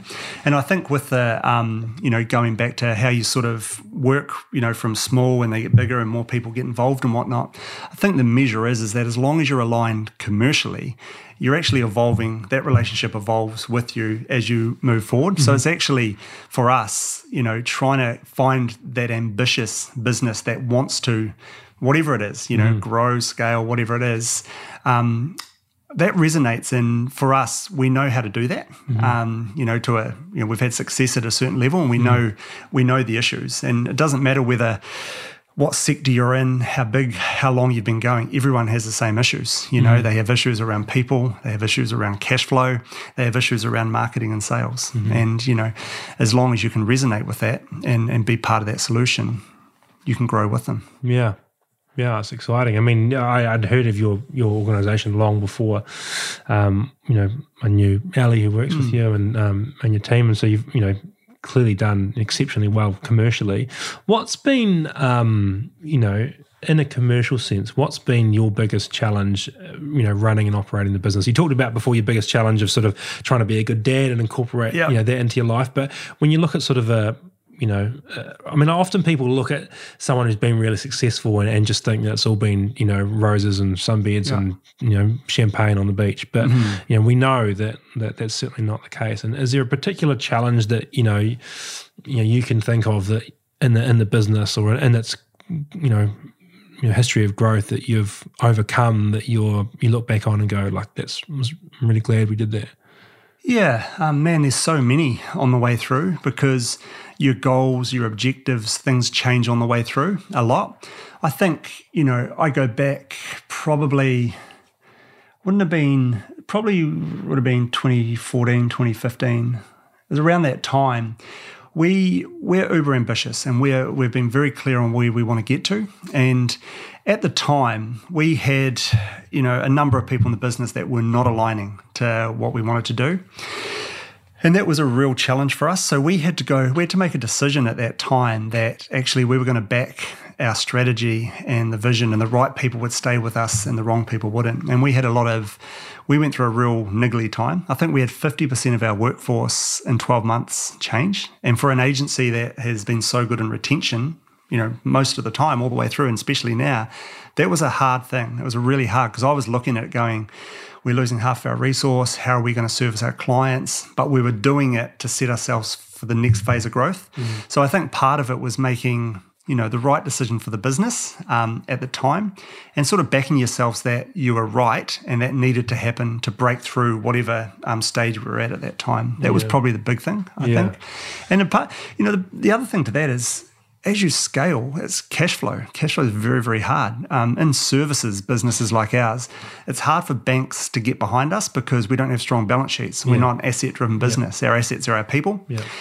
So, when you're going from, 30 to 60 to 80 people or whatnot, your cash flow becomes a real battle, and we've had that. And then you layer in things like growing your marketing offering, and you've got a lot of digital marketing costs and managing debt and yada, yada, yada. That's probably been one of the big challenges. And we've made calls that have made that harder for us along the way. We've done some things that in hindsight probably weren't the smartest way of doing it, but it battle hardened us as well. I think particularly at the moment, I unfortunately think there's going to be some commercial carnage, like out there, because we come off the back of COVID and most, unless you're in tourism and maybe hospitality in New Zealand, your business was sort of humming right the last couple of years. And if you weren't conscious of cash flow, you can sort of, now we're seeing the market tighten in most markets, at least anyway. If you've over-resourced or definitely. And I think that's a challenge, like for us, as I said, we've gone from 40 odd people to 80 in the last 2 years. And, but we haven't done that just chasing the work at the time. We're a big picture with what we're doing. Mm-hmm. We know, like at the moment, if we're honest with ourselves, we have got too much capacity, probably today, but we're backing ourselves to fill that. Mm-hmm. And we're having great success on onboarding the right type of client. Mm-hmm. So we're correcting that pretty quick. Yeah. But, you know, I don't know. I think there will be carnage over the next wee while. You know, we're already seeing a bit of that starting to happen. Yeah. You're hearing it in the media more, you know, and you're seeing it in some of the corporates, and that will funnel down to SME businesses and whatnot as well. So it's definitely coming. But I think the thing is that's where having a sound strategy in place is so critical because you don't make knee-jerk reactions. Yeah. You know, and part of any good strategy is, you know, aligning business and brand and playing big picture. Yeah, you know? Yeah, I couldn't agree more. What you said before about challenges with staff, you know, I heard that the toughest person in your business is the talented arsehole. Yeah. You know, like it's the most detrimental because I've had a bit of that. Yeah, I mean, like they're in every industry, right? You know, like, and we've had exactly the same. And it's the person who does, you know, brings in, you know, looks after good clients, brings in a lot of, you know, money into the business or whatever the objective is for their role. Yep. But at the same time is destroying culture or, you know. Yeah, I'm very wary of that because we've always tried to grow our people through the business, and we've done a good job of that. But you also can't scale and build your business just by doing that alone. You need new ideas. So you need to bring in people from the outside, and you need people to come in that challenges it too, because creating a good culture isn't about someone coming in and fitting the culture. It's about someone coming in and furthering the culture. And that's what you want to happen, you know. And I think, you know, new ideas are a good thing, and it keeps everyone, I suppose, thinking about the next opportunity and not just becoming Groundhog Day by the same old thing you've always done, you know. So I think there is something to, you know, not fitting but furthering, you know, when you're thinking of culture and whatnot, and you're looking for that. I think that's really true because, you know, that's, bringing in talent is you need to evolve, right? Like the company needs to evolve as you grow, and to do that, the culture needs to evolve. And, you know, if you've got the same group of people, it's hard for things to change. Definitely. I mean, when we were smaller, like we've always been known, I'd like to think in the market for having a great culture, but people think about culture in different ways. Like when you're younger and you're growing, it's all about fun, right? So, you know, we've always done, you know, great things with, you know, events with the staff, you know, annual awards, sending people overseas on big trips and all those things which are awesome. But on the way through, we've also had to shift from a culture of fun to a culture of performance and fun. And that's foreign when you've always done it one way. So we've had to go through that sort of repositioning the agency and getting people to understand that, you know, with scale and getting bigger, it creates more opportunities, but it also means that we have to perform because mistakes are bigger, you know, when you have scale. So we never want to lose that fun and that environment and that family feel that we've always had, and we still have it.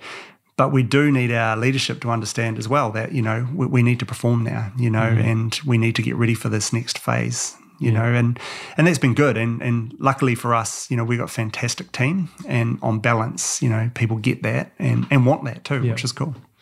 Looking from an outside perspective, it seems like one of the, and you described it when I said, what would you do if you opened a new business? It sounds like that you set the foundations really clear, like right at the start, even when it was just you and Lisa. And kind of, the analogy I always have is that, you know, like if the foundations are off, the taller the building gets, the more off kilter the whole structure is, and the more likely it is to fall over. Great way of looking at it. And so I think that when you look at businesses that have gone on to succeed and, you know, really stood the test of time, it's that they started with really, really solid foundations of who they were and how they were going to operate and what was important to them.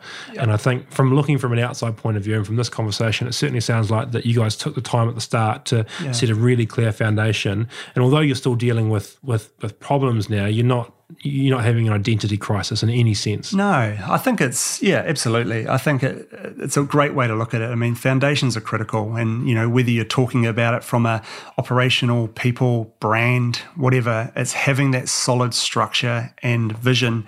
And I guess from me, it's actually being able to look out a couple of years, you know, what I've always, and we were the same at doing this and working with so many businesses that everyone's so fixated on a budget. So they have a 12-month view.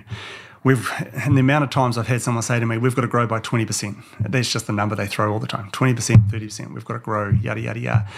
But there's never a strategy beyond that. And we've only just started to cotton on to that for ourselves and to have a bit of a structure where we're presenting to our team now 3 horizons in everything we do. So instead of our team thinking about constant change fatigue because every year we're changing the goalposts, we're actually purposefully laying out 3 horizons over a 5-year period. So horizon 1 might be 12 to 18 months. This is what the structure of the team will look like. This is what we've got in place, and this is our key objectives. 12 to 24 months, it's going to look like this, and 36 months and beyond, it should look like this. So when we get to those points, it's familiar. And I think that's really important. You know, whether you're setting growth for your business or a target, you're actually setting a pathway so people understand it. So they don't get into that position of like, man, we're constantly changing. We've only just found our feet. And, you know, we've been really honest with our team too about that, you know, if you enjoy change, fast pace and opportunity, you're going to do really, really well with us. But if you like to come in, do the same thing, no movement, probably not going to be a good place for you over the next few years, you know. And I think it's a good thing to be able to say that confidently in a positive way. Yeah. And I think that's the best way up front, because ultimately if someone doesn't align with what you're trying to do, or not what you're trying to do, but how you're going to do it, then it's not going to work out, because it's not right for them and it's not right for you. And even though they might be a lovely person and really talented, definitely, ultimately if you're not aligned on how things are going to happen, it can present more challenges than not. You know, I wrote this question down, but it's sort of, I can almost answer it for you. But I wrote, you know, what would you do if you woke up tomorrow and Plato didn't exist? And not forget the circumstances that caused it, but, you know, if you had to start from scratch tomorrow, what would you do? Well, I would definitely go back down the path of starting business again. If I had never have done Plato, or are you saying if I had done Plato and it just finished tomorrow, would I go and do something else? Yeah, absolutely. I mean, man, there's so many opportunities around business. You know, our key, with our rebrand at the moment, we're going to launch. Actually, this is fresh off the press type stuff, but, you know, we're launching what we call Plato Ventures, and that's going to be a brand as part of Plato where it's basically an investment vehicle into startups, businesses that we can partner with to scale and whatnot. So I see myself 100% being in that sort of investment, private board, consultancy space. That's what I want to do. You know, I love that business. I love the chase. You know, I love being able to sit down with business owners or an idea and then figure out, you know, how are we going to do that and get around it. So I think I'd move into that space. Yeah. And the reason I sort of figured I could answer that for you is because it talks to the value of self-education and growth, which you've obviously, you know, done hugely over the last number of years. But it's like even if Plato didn't exist tomorrow, like I'm sure you would be 100% successful in 12 months. And it's because of your knowledge, your skill set, your experience. And I think that's quite a good lesson because, you know, like if it's you that is the value, then it doesn't matter what comes or goes. Yeah, absolutely. And I think having an open mind to opportunity. There was I can't remember whose quote it was, but it's a real good quote about, you know, being successful is not about what you say yes to, but it's what you say no to. You know, it's knowing what to focus on. I think that's a real, for me as well. You know, I've had opportunities over the last few years to partner with other businesses, go in and whatnot. And, you know, it's kind of been that thing, I'm going to get to that, but at the age and stage, our business still has so much stuff that it needs to do, right? So it's been able to get clarity and get some of the distraction out of what I was doing in the property space. I love that stuff. But if the agency's not successful, that stuff's not. So being really, really focused back on what we're doing now has been the critical thing. But I really want to look at new business opportunities. I want our business to be self-sufficient, which we're getting there with our structure and our management and our key people. So I can, you know, ultimately, I'd love to think that I'd be full-time on Plato Ventures, looking at investment, partnering with other people who want to, you know, come up with good ideas, or investing in clients' businesses. You know, I've had the opportunity to do that. I've said no when I wish I hadn't because they've been very successful in that time. But, you know, but they're all good good learnings, and it shows you that there is a pathway to that in the future. Yeah. Oh, it's an exciting future, isn't it? Yeah, it's cool. I'm pumped about doing that. Yeah, it's going to be good. Where do you, at the moment, if you know, it's 2023, it's 2033, you and I are sitting here, you know, and I asked you, you know, what's been the last 10 years like? What would you hope to say? Oof. Man, I would say that it was a fun ride, but a crazy ride. You know, I think for me, the next 10 years for me, I'm very, very clear on what that looks like. You know, I really believe that we can create a creative services group that's got $50, $75 million in revenues. I know that we'll be able to invest in multitude of other businesses. So I want to create scale, essentially. So I want to be able to look back and say, not only have we created this, but we've actually got people who have helped us get there, now owning part of it, you know, and now driving it. So it's that idea of creating opportunity and wealth for the people who have helped you become successful. I really resonate with that. You know, I think for me, that would be real success. And I'm going to do it. We're going to do it. That's the way I see that, you know. So I'd like to think that we've developed some really, really good entrepreneurial people who are driving the mothership in the future. How exciting. And I like, you know, you say that with absolute conviction, and I have no reason to never think it won't happen. Exciting. Exciting. Hey, a couple of things to finish up. And this is a bit hard one. I'm not trying to put you on the spot, but what product, service, or idea have you discovered or come across or started using in the last year or so that you think is just like a Whoop would be an example, but you can't use that because I've just said it. But you know, like is there something, or like a website or a anything? It might be a restaurant or a you know, maybe it's cold baths or whatever it is, but there's something that you've come across in the last, you know, wee while that you've gone like, you've got some sort of tablet situation here, like a remark. I've heard of that, but only just got suckered into this through being remarketed to about 1,000 times. I'm the same. I got it last week. So, did you? Yeah. You know, is there something that you've sort of come across that you've gone, man, this is really cool and exciting, and I'm excited that I've got the opportunity to use it or see it or... Yeah, I mean, one thing I've come across recently that I'm right into is Blinkist, which is you've probably seen it, but it's basically a audio book and summarize of key books and whatnot. So it's easy for people who are busy to learn. You know, for me that's awesome. I'm right into that, so big time, because it aligns to, you know, as I said, with running and listening to audio books and podcasts and all that type of stuff. Right into that space at the moment. I think it's big. I think the big area that I'm getting really interested in is AI and seeing what impact that's going to have, you know, on business and whatnot.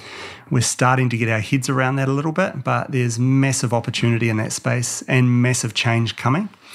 Don't know exactly what. I'm not an expert in that space, but I'm certainly aware of it and looking at it pretty closely now, because who knows where that's going to, you know, what that's going to change, because it will change business models, you know, and I want to keep building businesses, so I've got to be ahead of that somehow. Yeah.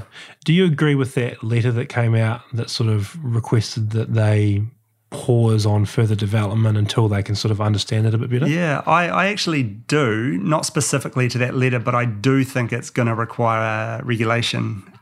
I was actually talking to a guy the other day who is an expert in this space, and he said that's impossible and it won't be able to happen. And I was like, shit, that's a bit niggly. But, you know, look, it has the ability to change so much so quick, and with that comes, you know, some challenges that we're probably not totally aware of yet. So, yeah, I think when you've got people like Elon Musk and stuff out there saying that it needs to pause, that, you know, there's probably a good argument for it. So who knows? But man, it's definitely changing everything. That's for sure. Yeah, it's that real exponential growth, isn't it? Like it's like we're at the very, like the last. If you think about it, you think about that our lifespan, right? The last sort of 40 years, the amount of change that's happened. You know, like and you know, like I spent a bit of time with my granddad, and I'd ask him these things, and he had a job he had one job his entire career, you know, and he and you know, he'd never used a computer, and it didn't evolve. And you think about, you know, what's happened in the last 40 years, everything from travel and internet and technology and how our lives have evolved, and you know, we can't live without a product that didn't exist 20 years ago now. And you know, what a crazy but exciting time to live through. You always try to think what it's going to be like for our kids, in another 20 years, what will it look like? That's the stuff that I kind of think about a lot and think, man, because the change has been so rapid. I remember when we started the business, 2007, I think 2008 is when, or around then, it's when iPad and all that stuff come out, and look what that did. And they're sort of talking about, with AI and stuff, how exponential that's going to be. It's crazy. It's crazy to think. Yeah, it's almost kind of, I don't even know if it's the right analogy, but it's like the internet. It's like another layer that sits over top of everything and can just disrupt everything. And you're right, it always, and one of the things I love about podcasts is that I hope that, your kids might listen to this in 20 years. And they'll listen to it and they'll go like, oh my God, AI wasn't even a thing then, and they were scared about it and they were writing letters and definitely worried about it for sure. It's I saw a thing the other day and it was about a group of people that were protesting outside a university, and when calculators came out, they said you shouldn't be able to use calculators, and the same sort of things happening now. It's like you shouldn't be able to use AI for tests or exams or job applications or whatever it might be. But at the same time, it's kind of like, well, what's the opportunity? Like if they can use AI in their ability to do the complete their tasks, then like it's not so much about your skill, but your skill might be the ability to use AI, and if you can use that well enough, you can almost do anything. Good point. Interesting, but scary. What are you most proud of when you look back? Honestly, I know it's the one that everyone says, but being a dad, having little girls has been probably the big thing for me. When if I look back on all the business stuff, I don't, and neither does Lisa, we don't stop very often to think about the business, but we stop all the time and think about the kids, and so, for me, I think, we've got a great relationship, great family network with our girls. It's probably the thing that we've done that I'm most proud of. But I think from a business point of view, I'm proud that we went from no knowledge, no understanding to building something of decent size and scale. I think that's cool. I think the next step for me really is now it's, proud to be able to not be the CEO, step back from that, enable our team to take the next chapter. I think that stuff, because I think in business, you can be successful in business, but so tied to it that if you're not there, there's no intrinsic value. I've got past that. Lisa and I have got past that now. The business is an asset now, with or without us. 5 years ago, it probably wasn't so much, So, and I think any business owner should do this, and brand plays a part in this as well. But, you should always be thinking about the value of the business. How do you create value? And you do that by de-risking it from owners, de-risking it from specific clients or specific key person in the business, whatever it might be. So looking at that, and I think it's a good exercise to value your business every few years to make sure you are actually setting a KPI or an objective around doing those things. And I think we're sort of getting at that phase now, where we've created something that if we get hit by a bus tomorrow, it carries on. And that's probably, from a business sense, the thing that I'm most proud of is we've transitioned, from owner-operator to investor. Yeah, probably. Yeah, and it's a legacy that, more than likely outlive. I hope so, and that's why we were always fixated on not selling it to a network, we may sell it to some of our key people eventually. We'll probably always have a hand in it, but, I don't want it to get brought and torn apart and whatnot. I want to look back on this hopefully in 10, 15, 20 years and it's still running and going really, really well when we might not be in it. Yeah. That'd be cool. Do you feel successful? Yeah, I do. I feel successful because it's actually a hard question. I do. I think success for me is multifaceted. It's like what we were saying before, like I feel like I'm healthy.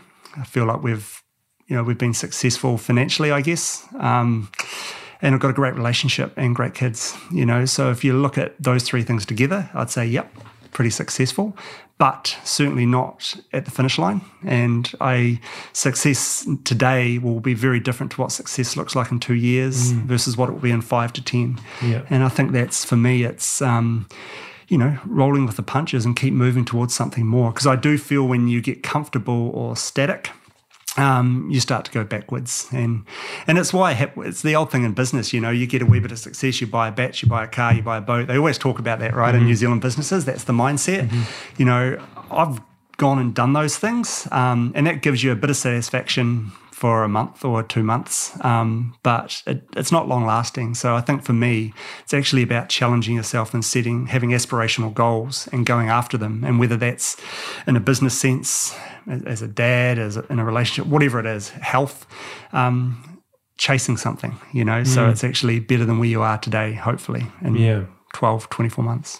Yeah, and enjoying the chase as well. Enjoying the chase, it's not just about getting there, it's about No, that's the thing. I think you learn a lot from the failures. And as long as I always have that. I used to take everything personally, everything. It would rock me. Anything that went wrong, I'd just chew on it for a long time. But now I kind of relate it back to that's happened before and I was better for it. So onwards and upwards. And I've learnt that skill. Lisa's always had that skill, but I've learnt that a lot more now, So I think it's that thing of just knowing that if it's plain sailing, you're probably not pushing hard enough, and I really feel there's something in that. If you're getting everything right, you're probably not moving fast enough or you're not trying hard enough, in my view. I think you've got to push hard and take calculated risk, but be prepared, for things not to always go right. But you'll be better for it at the end. Yeah. Comfort zones kill potential, right? And that's sort of definitely. And I'm very keen to stay out of that comfort zone now. I've learned a lot about that. And so we're doing some things that I'm definitely out of my comfort zone going forward. Leaving the country for 90 days, Lisa and I have not been out of the business for more than 2.5 weeks since we started, so to go away for 3 months, that's way out of my comfort zone. But there'll be issues if I stay, there'll be issues if I go. So you just got to, accept it. Yeah. And also I think, the same thing happened with us on a completely different scale, obviously, but, you recognise that,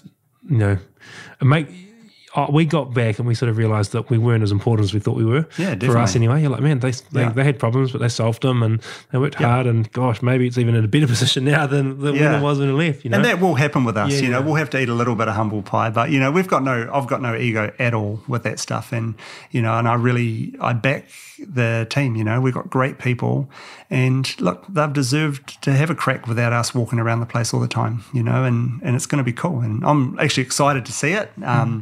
Because everyone says at Plato, if you go away on 2-week holiday, come back, everything's changed. And it's kind of true. So I can only imagine 90 days, us coming back, it's going to be like, holy shit. Are you going to try and stay out of it for 90 days? Yeah, look, I will have to work a little bit. I've got some commitments with key clients. I sit on a couple of boards. So I'm trying to schedule that so I'll still participate in those things.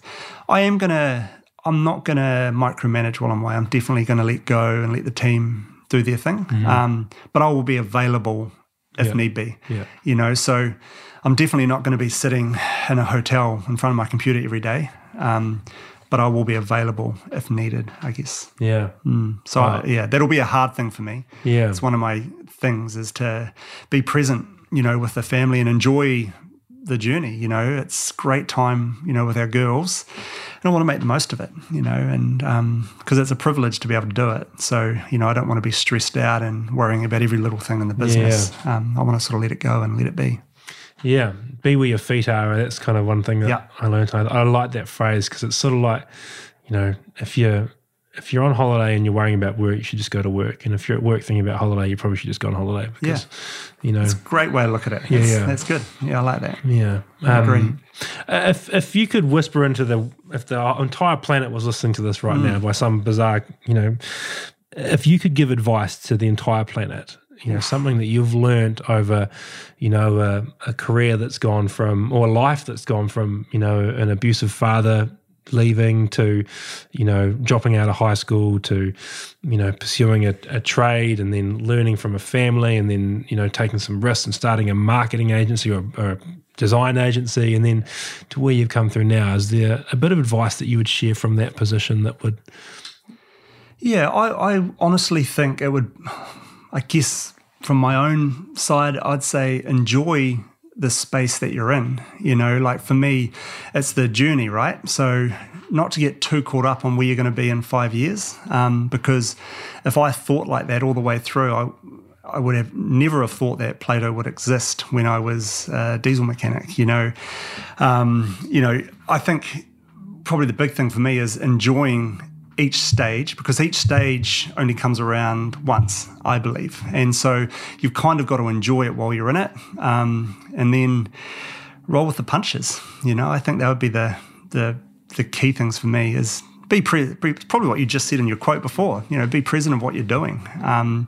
Have goals, but, make sure you're enjoying the process of getting there, because everything sort of seems to work out, if that makes sense. It all falls into place. Yeah. You look back and you realise that you're exactly where you're meant to be, and if certain things hadn't have happened, you never would be there. Yeah, absolutely. Yeah. And kids are a great reminder of how fast time goes, I find. Man, so much so. You and me meet in 2 years, we're probably going to look relatively the same, right? But you meet my daughter like just before, in 2 years' time, you probably won't recognise her. Oh, it's great. Yeah, it's so true. It's one of the blessings of children is that you're reminded just how quick things move. And now there's that Tyson Fury, that clip that sort of went viral, and he's sitting there and he's saying that he realised that nothing is ever actually ours. Like this, this is my house, and you could say maybe legally my land, but 50 years, 100 years, 200 years, someone else will own it. This might be my watch or my shirt or my computer, but one day it'll be rubbish, and you don't really actually have anything. All you have is the moment right now that's in front of your face. That's it. It's the moment. It's the time and enjoying that piece of it, whatever it looks like. I think that's so true. What a good way to end it. So John, true. mate, that was just under 2 hours of conversation. So it felt like half an hour. Yeah, it flies by, doesn't it? That's and crazy. I always say this to people, I think that the one good thing we get to do when we have a podcast conversation is, when was the last time you sat down with someone uninterrupted for 2 hours and looked them in the eye and had a conversation? I've never actually done it like this at all, which is interesting. And it's been cool. Just the fact that we've got microphones here makes it sort of different, but it's exciting. And mate, what a story as well. I'm sure everyone that's listening is going to think that, it's inspirational as much as it is, aspirational. I think that, you've come from a place and not only achieved success in your own life, but been able to, allow other people to do the same. And I think, the way you're talking about trying to be a role model and an inspiration for your family and for people you employ, all you want to do in life really is get to the end and feel like, it was worth it, you enjoyed it, and people are better off because of it. And I think if you continue on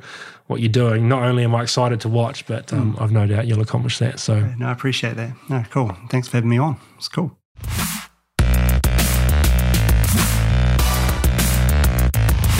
Wow, and there we go. What an amazing guy. What an amazing story. And man, I love that conversation as well. And that's 2 hours. That's the longest podcast I've ever done. And it just flew by, which is always a sign of a conversation that I'm fully immersed in.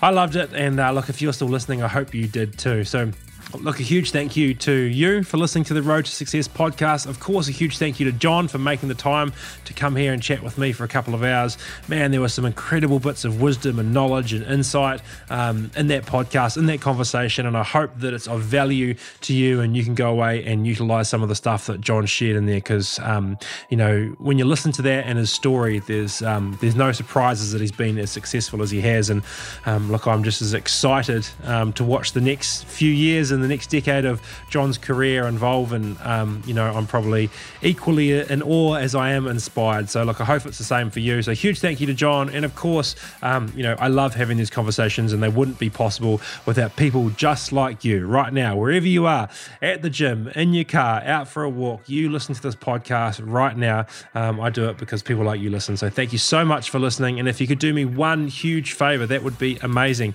If you can subscribe to the podcast wherever you're listening to it right now. If you can rate the podcast, leave it a 5-star review, that would mean the world to me. And of course, share it. There'll be a share button wherever you're listening to this right now. You can hit it and send it to someone that may like it or take some value out of John's wisdom that he shared today, or you can just share it straight to your social media platform. That would mean the world to me and be very, very, very much appreciated. Until next time, love ya, see ya, bye.